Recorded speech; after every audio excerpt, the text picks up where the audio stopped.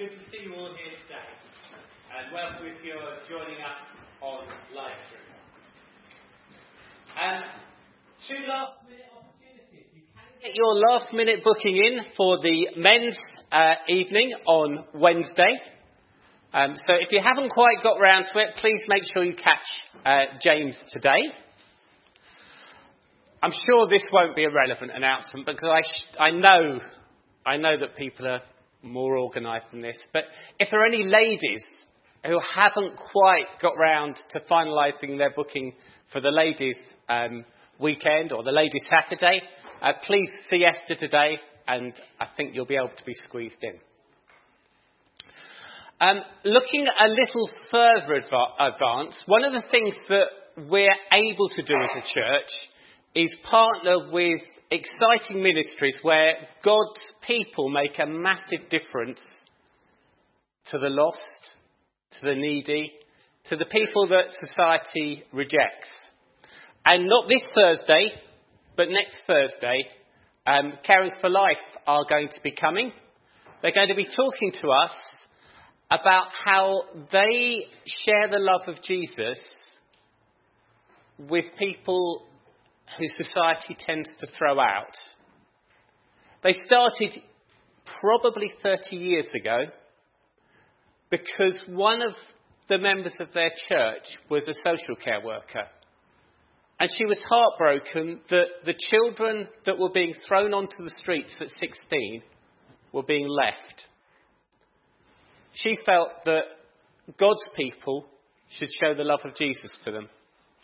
And you know what? Some of those young people are still with them now, as much older people, as they've been shown the love of Jesus. So it's a great work. I'll put it in your diaries, not for this Thursday, but next Thursday. It's a great privilege to be able to join and worship our God. And it's wonderful that He came to us. So when the music starts, let's stand and sing. Oh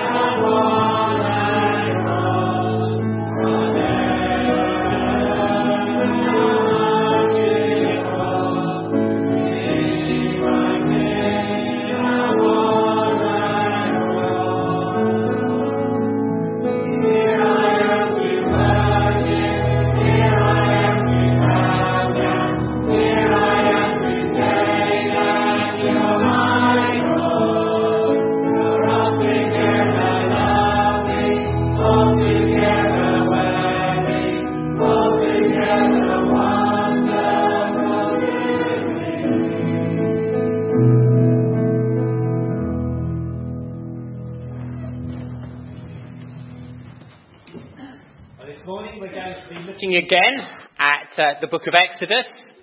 We're reading from chapter 2, and that is on page 45 in the church Bibles.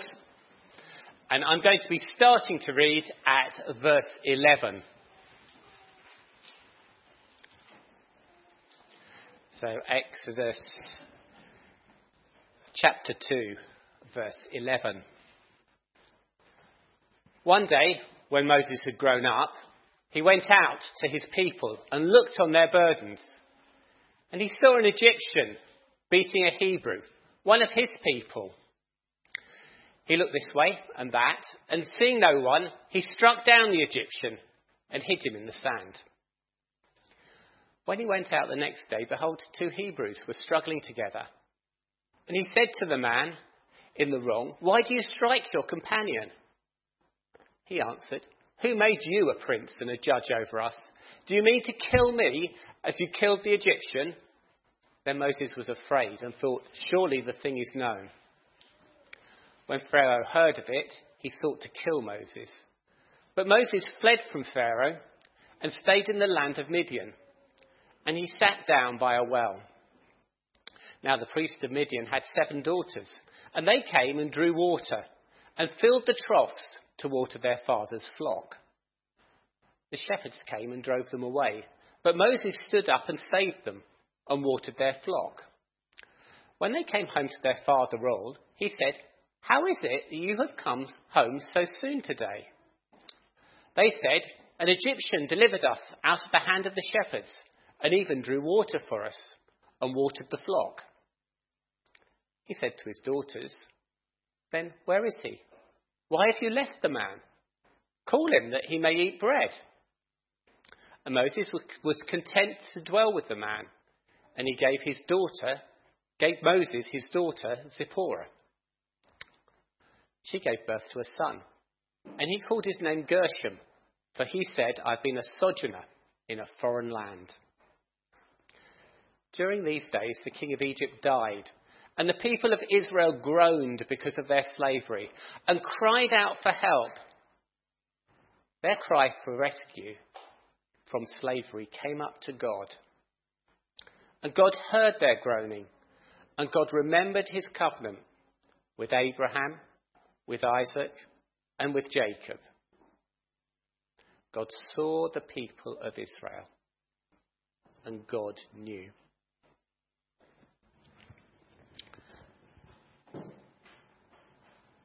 The end of that passage has God hearing his people's groaning, seeing it, and knowing. Just before we pray, just spend a few seconds thinking, what are the things that you have been groaning to God about this week? What is it that he will have heard from you?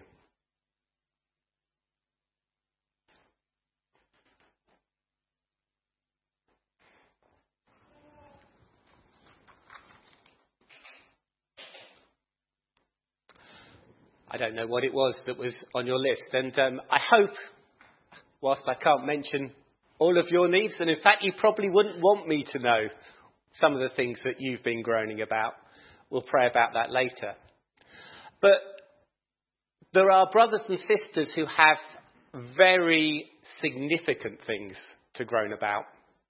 We're really thankful that God was able to allow us to support the Christians in Iran last month, and that we were able to send £6,030 to buy Bibles, which are needed for the new Christians there. But the pressure and the persecution goes on in a very real way. And if you look on the Elam website, there's a list of people who've recently been arrested. And I thought it would be good in our prayer to pray for somebody called Anusharan. He's a man. He's 61 years old. And in September, he started his 10-year sentence in the notorious Evin prison in Iran because he's a Christian. And I think the prayer request for me was very understated. It was, please pray for him as he adjusts to the prison circumstances. I'm sure we will do as we pray. So let's pray. Oh Lord our God, we come to you knowing that you know us, and we know that our natural attitude is to be so ungrateful. Oh Lord, we thank you that this week we've been fed. We have homes. We have people who love us. Oh Lord, you are so good to us. And Lord, if we're yours, if we're your children, we thank you that you loved us enough to send Jesus. That you sent Jesus to pay the price for our sin. That while we were still your enemies, he died for us and what made it possible for us to be welcomed into the family of the great King. That we belong to you. And Lord, we thank you because we know that you are a great and mighty God, that no one can take us out of your hands.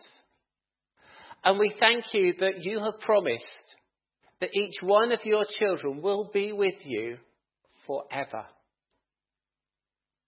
Oh, we ask that you'll give us grateful hearts for that. And we pray that that's something that we will really look forward to. Oh Lord, we look forward to being with you and seeing you face to face. But, oh Lord, we know that here and now, things aren't what we want them to be. Things aren't what they should be. And we ask, Lord, that in our hearts we will groan. That we will not just shrug our shoulders and accept things as they are.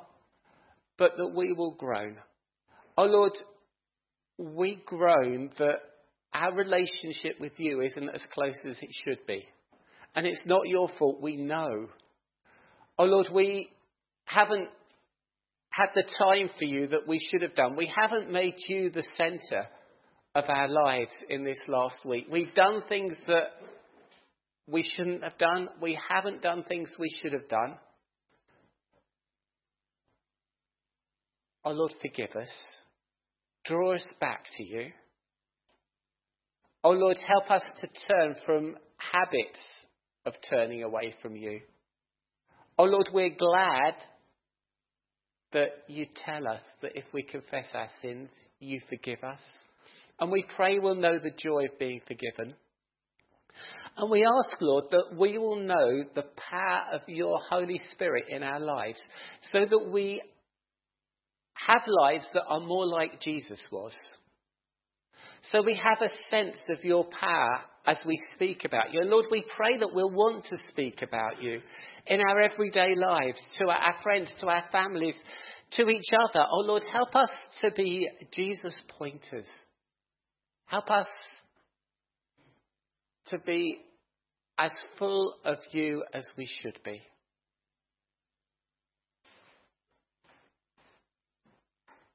And Lord, we live in a difficult world. Lord, there's illness, there's disease, there's so many health worries, and we pray that you will give those who are going through ill health peace and grace and a sense of your presence. We pray that those who have hospital appointments and hospital procedures, and even if they're in hospital, oh Lord, we pray that you will give them your peace, that you will remind them that you're good and that you're in control. And Lord, we pray especially for those who have mental turmoil, those who are suffering in a way that is so difficult to understand, so difficult to appreciate. Oh, Father, we know that you are a great healer. We know that there is nothing too hard for you. And Lord, we pray that you will bring healing. Oh Lord, we thank you that you didn't just come to be a healer. You didn't just come to be a provider. Oh Lord, we thank you that you promised to provide. You promised to give us everything we need. And we ask that that will be a promise that we trust in. Whether that's material things or personal things. Lord, we are glad that you provide all things that we need. But we thank you more than that you came as a saviour. Oh Lord, we come to you now, pleading for those that we know and love who don't know you. Oh Lord, we ask that you will help them to see that they are slaves to a cruel master. A master who tells them lies, who points to a promise of fulfillment and happiness which never delivers. Who tries to trap, to ruin and to destroy.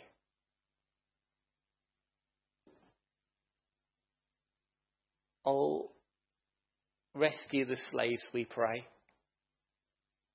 Oh Lord, we ask that you will help them to see where they are.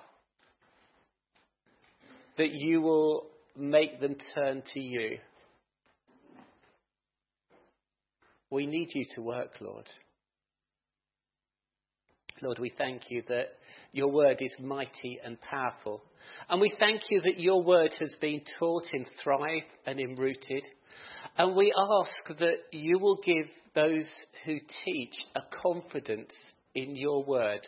A confidence that it's mighty. A confidence that it's powerful. Oh Lord, I pray that you will give them a real burden and a real sense of groaning for the children and young people who are there. Oh Lord, you know the awfulness of a life without you. Impress that on the teachers.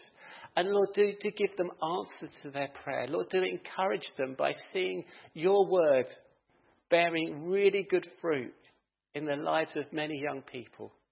Oh Lord, we pray that we will see flourishing Christians. Young people who are identified by others as knowing you, as loving you.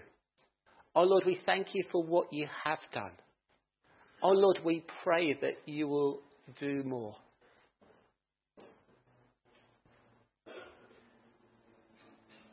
And Lord, as many of us are not young any longer,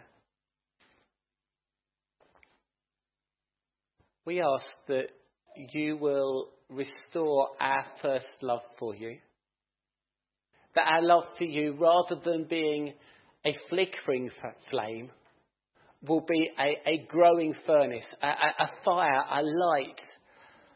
So that as the young people look at those who are older than them, they have great examples of people who love Jesus. As a world which is without hope looks for hope, they can see that in your people. Oh Lord, we thank you we have a wonderful hope. We thank you that we have a Saviour. We thank you that nothing can separate us from your love. Not superpowers, not evil forces, not even death itself. And Lord, we pray that you will give us that confidence. We thank you that we look forward to hearing your word. And we ask that you will bless and help John as he brings it to us. We pray that you'll speak to our hearts and our souls, we ask. Amen.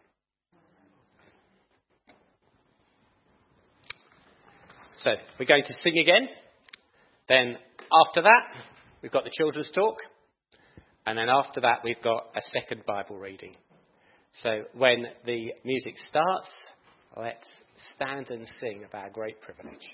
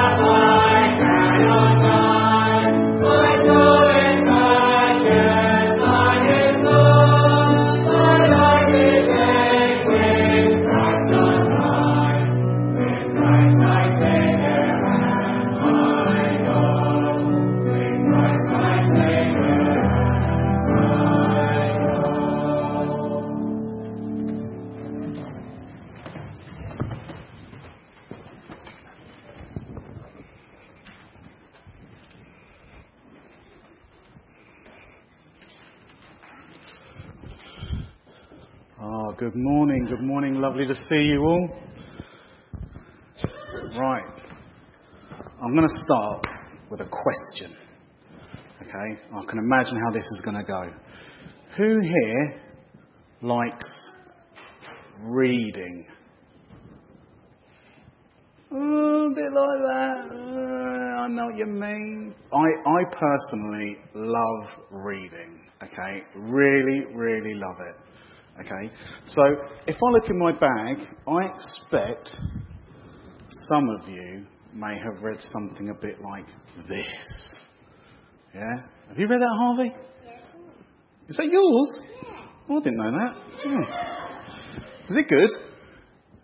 No. Okay. Right, so I won't bother with that one then.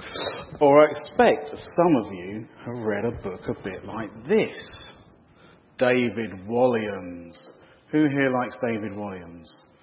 I thought everyone's hands would have gone up then. He's really popular, okay?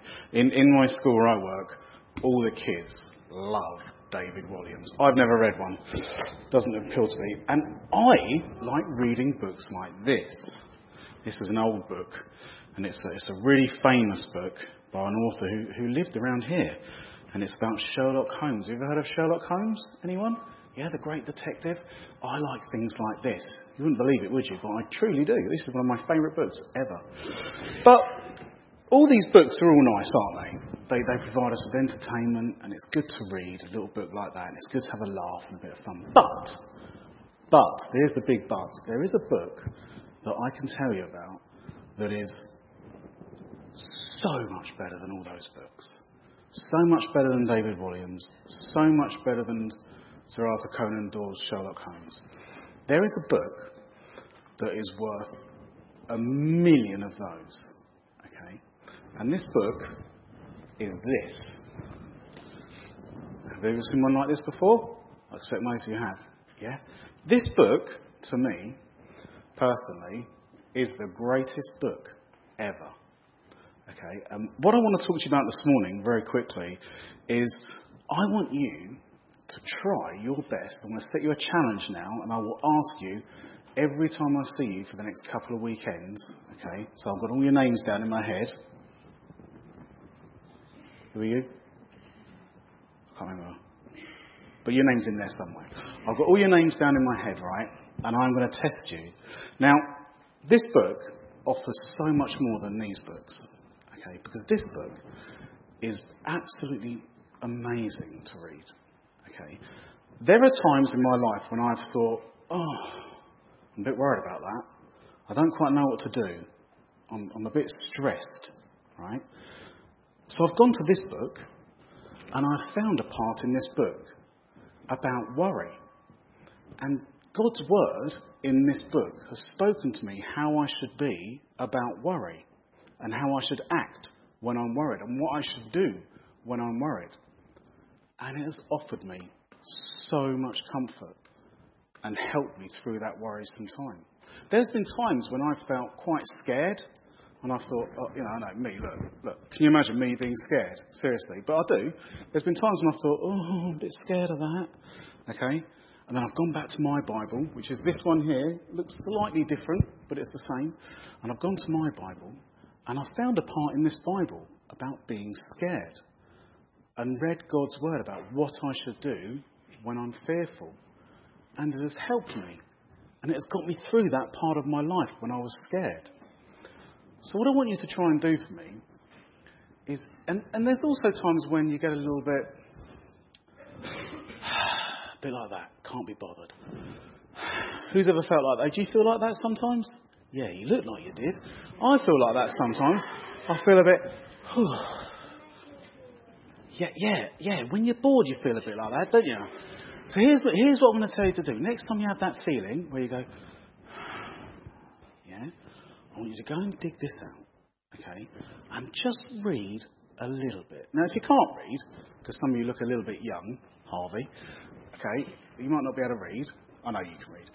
You could always ask your parents or grown up to read you a little bit. Say, I'm a bit worried. Can you tell me what it says in the Bible about being worried? And this book will help you through any times of difficulty, any times of stress you have. It is the most important book in my life. And believe it or not, I try and read a little bit every single day. So my challenge to you is if you can only read a verse a day, just read a verse. Because from those little verses, you'll end up reading chapters. And you'll then end up reading whole books of the Bible. And it offers you so much more than all of those other books. It's almost like, I look at it as almost like food. It keeps me topped up. So every day I think, when you're thinking, I'll have a sandwich or a biscuit, I think, I'll quickly have a quick read.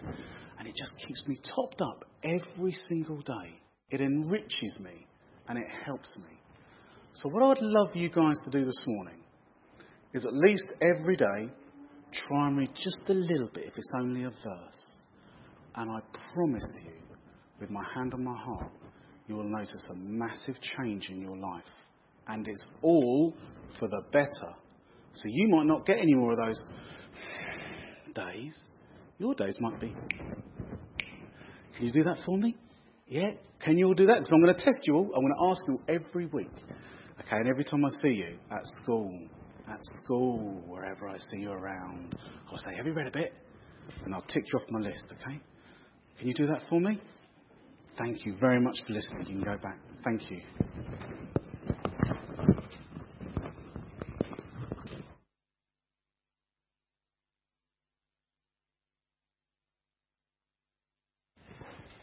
Thanks, James.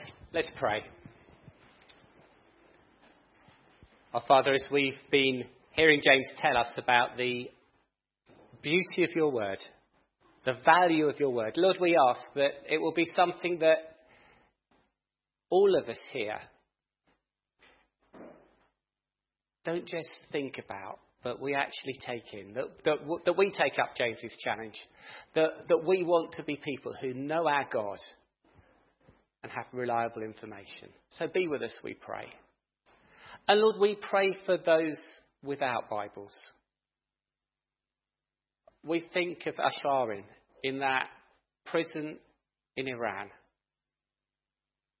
Oh Lord, we pray that what he's read will come to his mind, that you will comfort him with that strong sense that you are good, that you are in control, and that everything works out for the very best to those who love him. Oh Lord, we pray that as he's in a desperately hard and difficult place, that he will know your peace and be able to share the good news of Jesus, even in that jail. And Lord, we thank you that the seed of your word is growing and multiplying in that country of Iran. And Lord, we pray that you will continue to bless your word, that your church will grow, and that many hearts and many lives will be transformed despite the persecution of wicked men. So we thank you that whilst we can't do much, there's nothing that's too hard for you. And we leave them with you. Amen. And now we come to our next song, which is very appropriate when we think of believers in difficult circumstances, and very challenging for us, because it's not too hard to sing, I'm not ashamed to own my Lord here. But what does it look like on Monday morning? So when the music starts, let's stand and sing.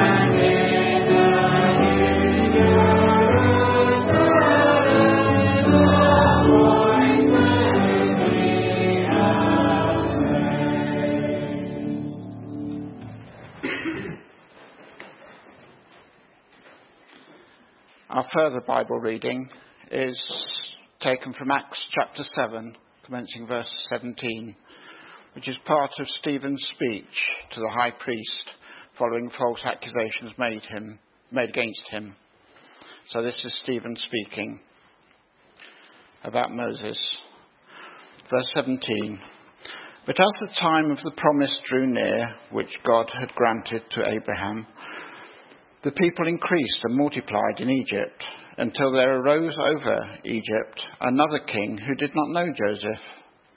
He dealt shrewdly with our race and forced our fathers to expose their infants so that they would not be kept alive. At this time Moses was born, and he was beautiful in God's sight, and he was brought up for 3 months in his father's house. And when he was exposed, Pharaoh's daughter adopted him and brought him up as her own son. And Moses was instructed in all the wisdom of the Egyptians, and he was mighty in his words and deeds. When he was 40 years old, it came into his heart to visit his brothers, the children of Israel. And seeing one of them being wronged, he defended the oppressed man and avenged him by striking down the Egyptian. He supposed that his brothers would understand that God was giving them salvation by his hand, but they did not understand. And on the following day he appeared to them as they were quarrelling and tried to reconcile them, saying, Men, you are brothers. Why do you wrong each other? But the man who was wronging his neighbour thrust him aside, saying, Who made you a ruler and a judge over us? Do you want to kill me as you killed the Egyptian yesterday? At this retort, Moses fled and became an exile in the land of Midian, where he became the father of 2 sons. And a little further on in the New Testament, which is in the Church Bibles, page 1008, commencing Hebrews chapter 11, verse 23. Hebrews 11, commencing verse 23 to 27. By faith, Moses, when he was born, was hidden for 3 months by his parents because they saw the child was beautiful, and they were not afraid of the king's edict. By faith, Moses, when he was grown up, refused to be called the son of Pharaoh's daughter, choosing rather to be mistreated with the people of God than to enjoy the fleeting pleasures of sin. He considered the reproach of Christ greater wealth than the treasures of Egypt, for he was looking to the reward. By faith he left Egypt, not being afraid of the anger of the king, for he endured as seeing him who is invisible. Amen.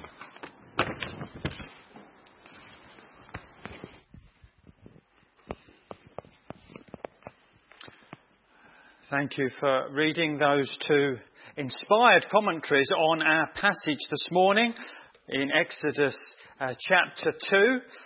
And things are brewing here in this story. The rescue is brewing. That seemed to be a way of summarising where we're at to me. We're used to tea being in the pot brewing. It's not yet ready, but it's getting to that point. Beer is brewed at breweries.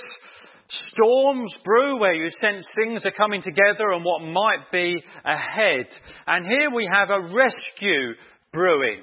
A rescue brewing. It's not to be tasted yet, but things are happening which are heading in that direction. You remember that the Israelites are in great difficulty. They are being beaten, they're being oppressed, they're being ruthlessly dealt with. God is still with them, as he promised. And when we first started in Exodus last time, do you remember the 3 ploys of Pharaoh, which were overcome with the multiplication carrying on, the midwives who feared God, and Moses being born. God is building up to a rescue, but it's not a short-term project. The Prime Minister in his speech this week talked of long-term decisions. Well, whether you think he's being authentic or getting some short-term political gain through that line, I'll leave you to mull over yourself. But here, the problems are needing a long-term solution, and God is working out a long-term plan. Israel's rescue is not going to come straight away. It's going to be a very long time in coming. But we do have it brewing here in the rest of chapter 2 that we're looking at. We see God's rescue leader being developed. We see God's attention to the situation. And we're going to look at it in 3 chunks this morning. And as we go through, I think we'll find that there are actually quite a few lessons for different ones of us. That's what I've been praying, that different ones of us will feel God's word speaking into our situation. And we're going to look at it with some of the spotlight that comes from the New Testament readings that we also heard read just a moment ago. So firstly, we see Moses makes moves. Moses makes moves in the first 5 or so verses here that we're looking at this morning in Exodus chapter 2. So although stepping into verse 11, we only go on one verse, we actually go on many years. Moses has grown up, we're told, and in Acts 7 we're told that he is now 40, that 40 years have elapsed since what we've been reading about just earlier in the chapter. The awful hardship continues.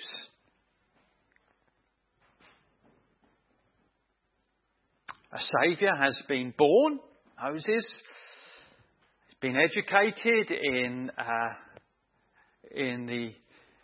with the Egyptians. He's been working amongst them. Time elapses, and then something changes. And there's nothing like a few fights to get our attention, is there?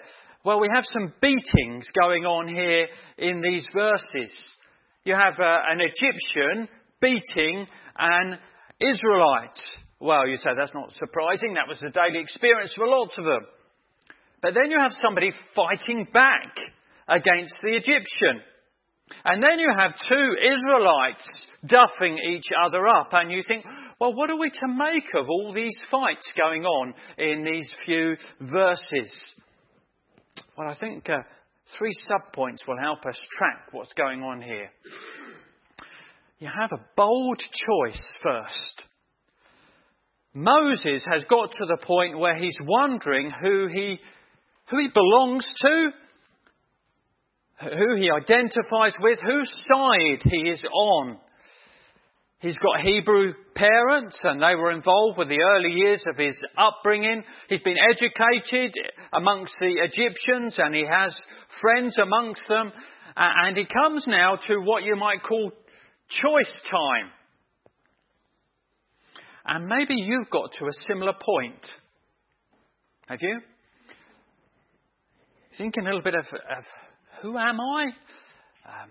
Where do I belong?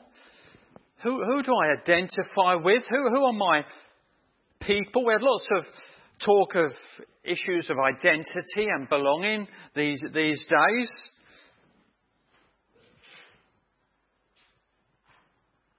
And maybe you're feeling it towards God and those who follow him. You've had an upbringing with Christian folk, maybe, but now you're coming under other influences. Or maybe you've known little of things to do with God, but now you're coming under some Christian influence. You're hearing things from the Bible. You're a bit caught in the middle. Perhaps the route without God actually seems to have some things going for it. Bit of freedom, bit of fun, lots of friends, maybe some extra cash thrown into that route. And maybe being linked in with God's people sometimes just feels a little bit plain, a bit boring, a bit ordinary. But you're experiencing a pull. You sense that God is real. You know actually deep down that Jesus is worth following. Well, Moses, despite his background, despite all the, if you like, the glitz and the glamour of the life of the palace, which was there for him, here deliberately sides with God's people. He'd had Egyptian years, he had Egyptian friends, but now his heart was with his family, his heart was with his God. He was siding and caring for the people of Israel. And Hebrews 11 just summarises the choice he made very nicely. Verse 24. By faith, Moses, when he was grown up, refused to be called the son of Pharaoh's daughter. He wasn't going to stay with that. Choosing rather to be mistreated with the people of God than to enjoy the fleeting pleasures of sin. And it poses a question for us. What choice are we going to make? Are you feeling yourself at that crossroads like Moses? Where do I belong? Where do my loyalties lie? Who am I going to follow? Are you going to make a bold choice of faith like Moses and identify with Christ and his people? We also have here what you might call a false start. So, Moses is making a bold choice, okay, but how are we to view what he actually did? Did you find yourself thinking that as we read through? Well, is this right, what Moses is up to? Should he be giving the Egyptian a bunch of fives? Is this right? Oh, it's impressive that he feels for the underdog. He feels for the oppressed. It's actually godlike in many ways. He sees and his heart goes out to the Israelite who has been badly treated by the Egyptian. But was it God's plan for him to take on the Egyptians in this way at this stage? Was it? If you're into athletics, you'll be, and especially sprints, you'll be aware of false starts. So athletes keen to get ahead, can't hold back, and they set off before the gun, and it's a false start. And here I think Moses makes a false start. So he seems to realise that God is going to deliver Israel through him. But he's taken it into his own hands ahead of time. He strikes an Egyptian. I think perhaps he doesn't know his own strength. I'm not quite sure what his intention was. But the man is killed. And then Moses tucks him away in the sand to try and cover up the evidence. Now there's been no direction from God that Moses should handle the situation this way. To start an uprising against the Egyptians. There will be plenty of guidance from God later on. But isn't Moses here being sort of hot-headed, self-confident, taking it into his own hands? Isn't he sort of out of the blocks before the gun? Isn't this a false start? I think that's the way Acts 7 looks at what's happening. And it is a reminder to us, isn't it, to channel our passion in God's way, seeking God's time. And not to steam on ahead with our own sort of worldly wise, quick fix solutions to a situation, but to seek God and His Word and His time. Easy to say, but quite something to think through, isn't it? Well, we haven't got time to do it, so I'm going to have to leave that with you to think through. A false start. And then you have on the run. Now, Moses, if you like, freedom-fighting actions just don't seem to pay off, do they? he'd looked this way and that way. Somebody said he should have looked upwards. He thought he hadn't been seen, but he obviously was seen, and the truth comes home when the next day he's breaking up the fight between the two Israelites. And it becomes obvious that words got out of what he did to the Egyptian the day before. Well, not surprisingly, it doesn't go down very well with Pharaoh, which is pretty bad news for Moses. But what's also interesting here, actually, is that it hasn't gone down well with the Israelites either. The Israelite sneers at him when he tries to intervene. Verse 14. He answered, "Who made you a prince and a judge over us? Do you mean to kill me as you killed the Egyptian?"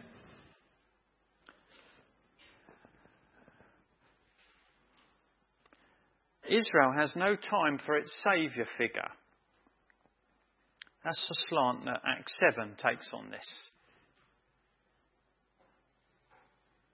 It won't be the last time that Israel turns against those who come to rescue them.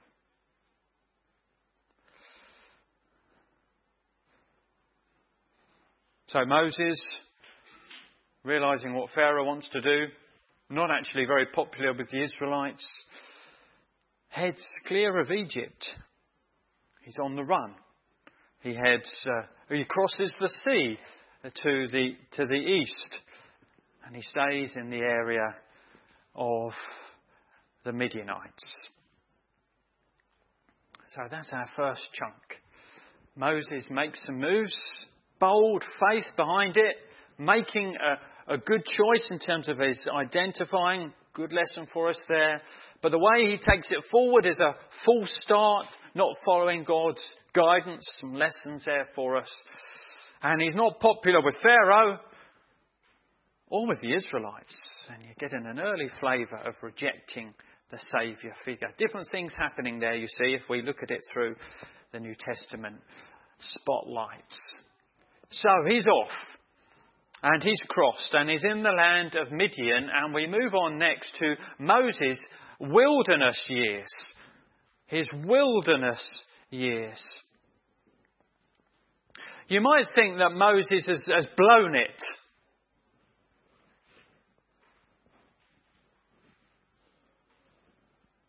One false start and you're out was the policy, you might remember, at the Tokyo Games.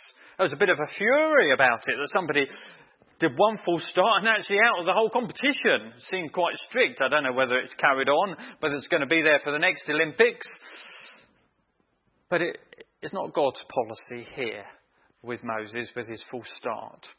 God has plans for him where he's gone to. And maybe you feel somewhat in the outback. You feel away from where the action is happening, where you would like to be, where your heart is. But maybe God is using these experiences to mould you, and he still has a use for you after them. There's two things in this phase I want to notice. First is this, saving by a well. We read an incident near the start of his time in the area of Midian. And it's quite impressive, really. 7 sisters, looking over their father's sheep, come to the well where Moses has parked himself. The local shepherds come too, and the local shepherds are bullies. And they intimidate the women and they frighten them off back to the back of the queue so that they can get their flocks in, well fed at the well is the plan. And many of us, I suspect, I don't know how you would react, and many of us would shrink into the background, wouldn't we? Especially if we're a newcomer on the scene. I don't know the culture. I don't want to get myself into trouble. I'm just new into the area. But what does Moses do? Verse 17, but Moses stood up and saved them and watered their flock. Sent the other shepherds packing. though he's made his mistakes, it's clear that God has given this man the character, if you like, of a deliverer. What's his character like? He's got a strong sense of justice. He's really concerned for the downtrodden. He's compassionate. He's a man of courage. He's somebody that saves.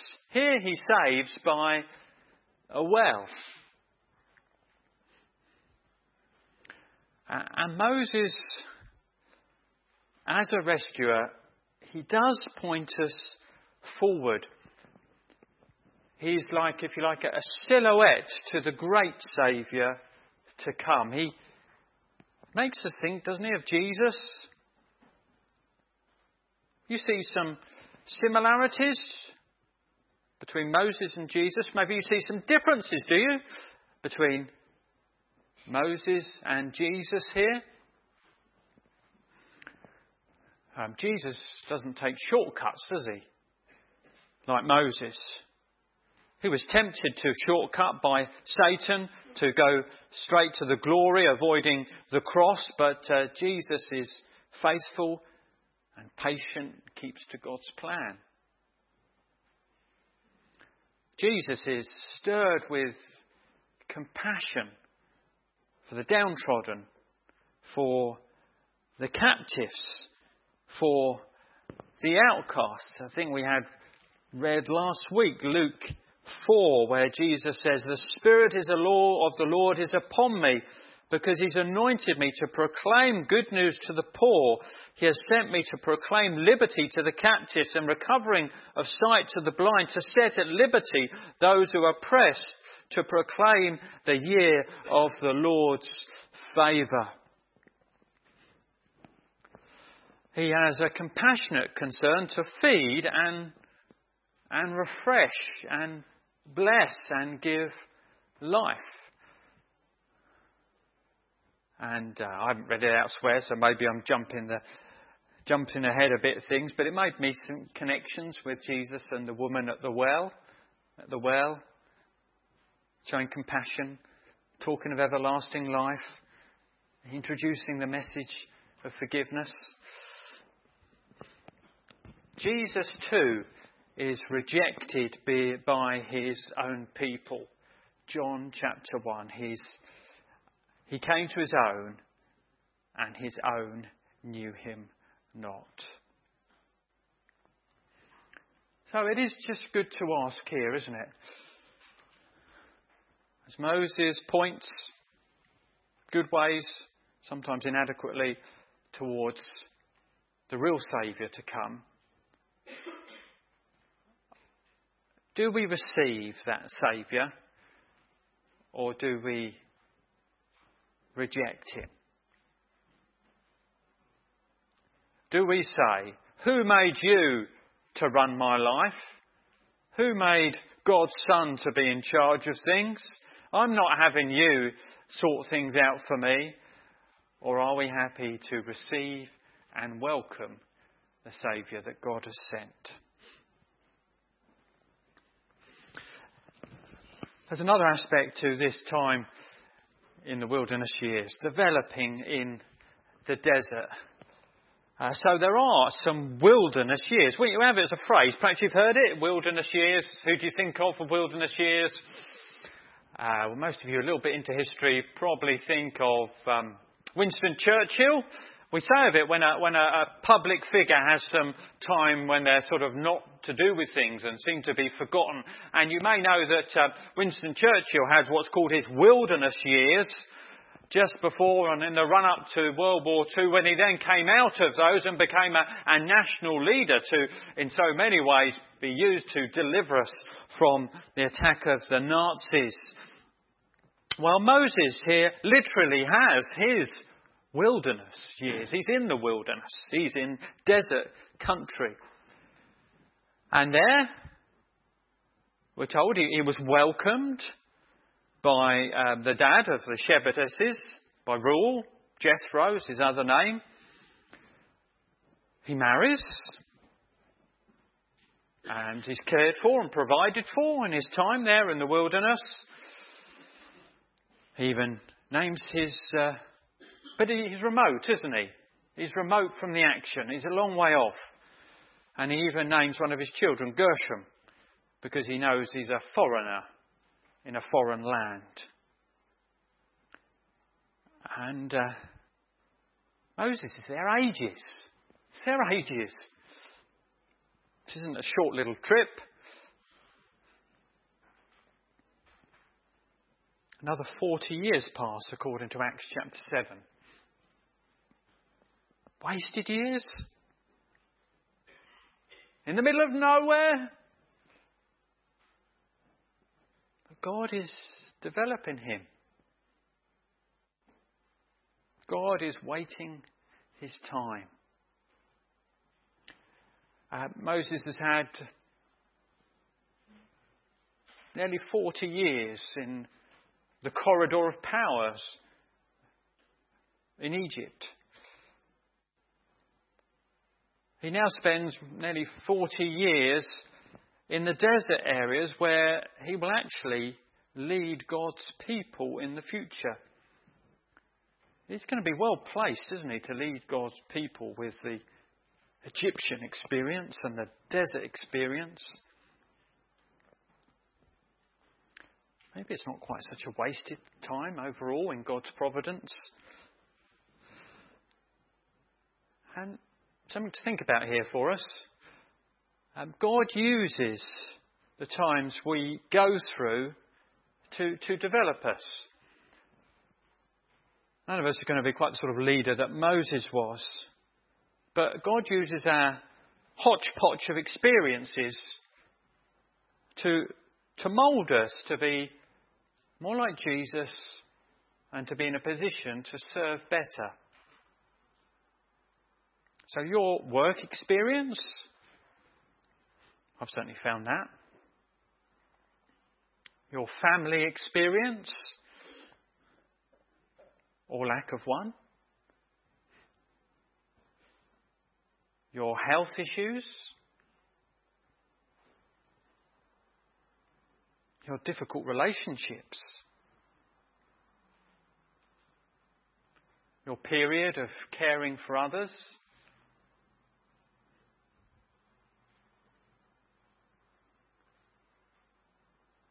Those frustrating setbacks.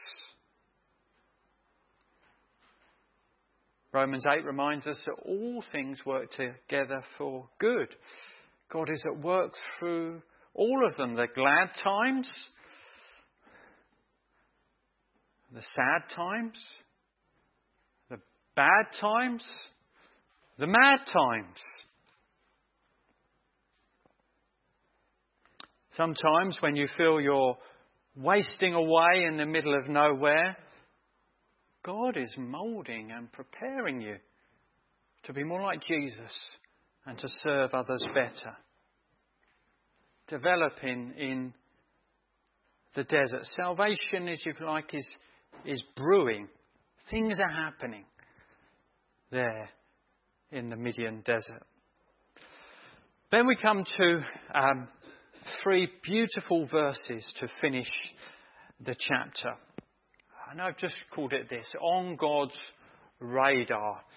On God's radar. Time is going on. Years are going on.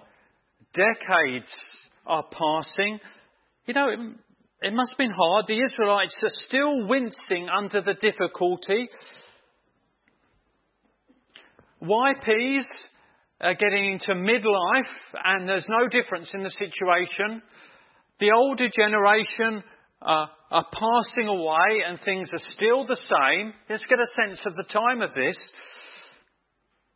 They are groaning under the difficulties. In fact, they're now praying like they've never prayed before. Is God's promise still alive? Is anything going to change? Is anyone out there? They must have felt. And then we get this beautiful snippet at the end of the chapter. Verse 23. During those many days the king of Egypt died, And the people of Israel groaned because of their slavery and cried out for help. Their cry for rescue from slavery came up to God. And God heard their groaning. And God remembered his covenant with Abraham, with Isaac and with Jacob. God saw the people of Israel and God knew. We get a peek behind the scenes. And what an encouraging peep it is.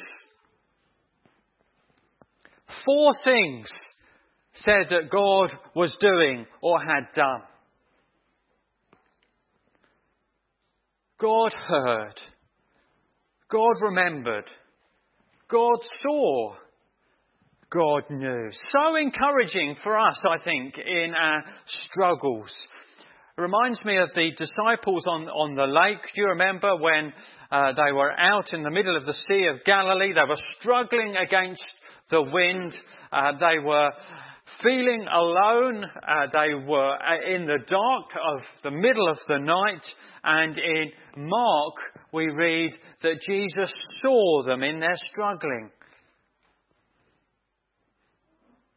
And Christian, maybe you feel that you are struggling. You feel alone in that. You feel somewhat in the dark in your circumstances. It feels as though it's gone on such a long time. You are groaning. You are praying.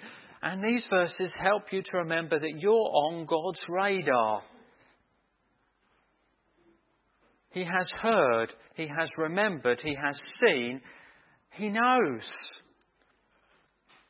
I don't know which of those 4 you find most encouraging. Heard, remembered, saw, knew. The sort of accumulation of all 4 is just wonderful in itself, I think. But I think probably the most startling is the last. He knew. And that means more than he knew the facts. In the Bible, knew usually means personal concern, love, intimacy. God knew. He's on their case. He has a heart for them. And what's especially striking is that here it has no object. It has no follow-on. It's just, if you like, left dangling. You have God heard their groaning. God remembered his covenant. God saw the people of Israel. And God knew. And it's just sort of left dangling there. And that almost has a power, a comprehensiveness. He knew the whole scene and situation. He was well aware and concerned. And God knows your pathway. You're not forgotten. It may seem to you that others are oblivious, and perhaps they are. It may seem that time just stretches on and the situation doesn't change. Some of you are confined to home. Some of you are confined to your room. Those listening on may be watching. Some of you, I know, at the minute are confined to your bed. God knows. He's not forgotten. God will act.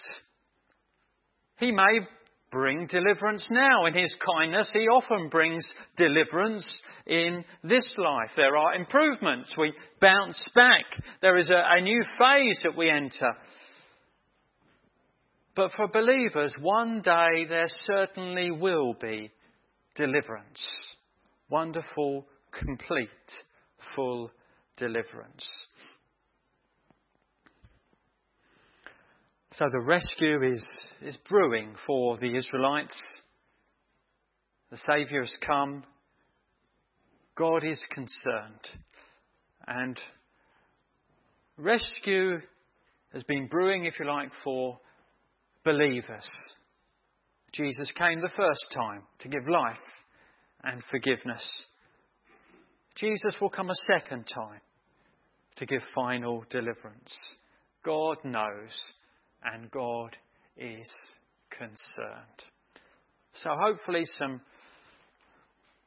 lessons I've been praying that might apply to different circumstances from this passage, that God's living word might be alive to us and our circumstances.